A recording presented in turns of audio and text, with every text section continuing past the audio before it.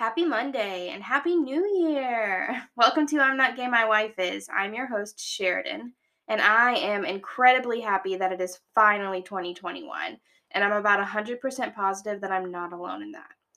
I was talking to someone I work with the other day who is a small business owner, and she is in the hospitality industry. So, as you could probably guess, her business has struggled some throughout this pandemic between the shutdowns and mandates, all aside from her own health concerns.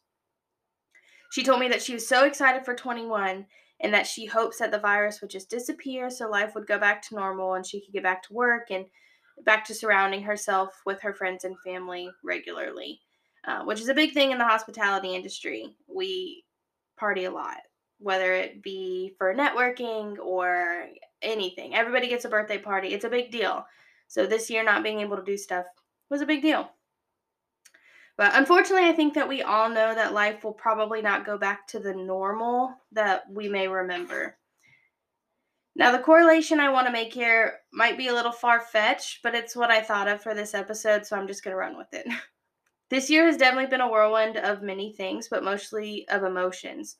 There's fear and anger and frustration, but also of empathy, happiness, and peace. 2020 has honestly been a lot like coming out. Now, I know I've kind of already talked about my coming out story once before, but I really feel like the feelings of coming out are totally similar to the way that 2020 has left a lot of people. For me, I've been handed the luxury, I say loosely, of being outed a number of times, and usually to the people who would have had something to say about it. So that has saved me from some of their words, but I've still had to come out to people. I mean, I come out to people every time I introduce my wife in public or grab her hand on the street or interview for a job, even.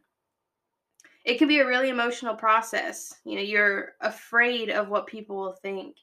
You might be angry at their response, or even in my case, I was angry at my dad because I thought I knew what he was going to say before I even gave him a chance to say it.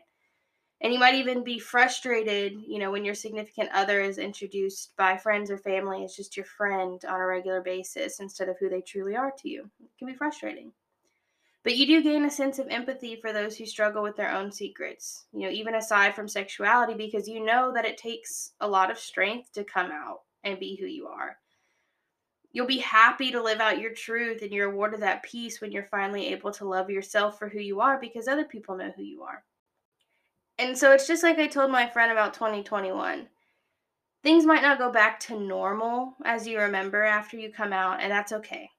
I mean, sometimes people tell and show you exactly who they are when you tell them who you are, and all you ask for in return is love and respect. And sometimes people change, and it hurts like hell at first, trust me, but it's okay. You're going to get through it. Why do you think the younger generations are so hung up on the concept of a chosen family? Because in this day and age, unfortunately, having an opinion or living out your own truth may distance you from your family, but it always pushes you towards the family who you were meant to be with and who were meant to love you from the start. So maybe you came out in 2020. If you did, go you, because this year was a complete shit show no matter who you ask. So whether you came out in 2020, 2015, 2005, 2019, 95, they keep going in increments of 5 years. Whatever, I'm so proud of you, and so many others are too. Because of you, someone else might have the strength to come out this year and to get to live their own life too.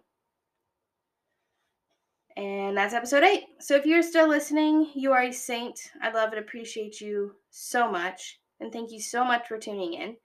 As always, please check back next week for another episode of I'm Not Gay, My Wife Is. And please follow me on Instagram at I'm Not Gay, My Wife Is.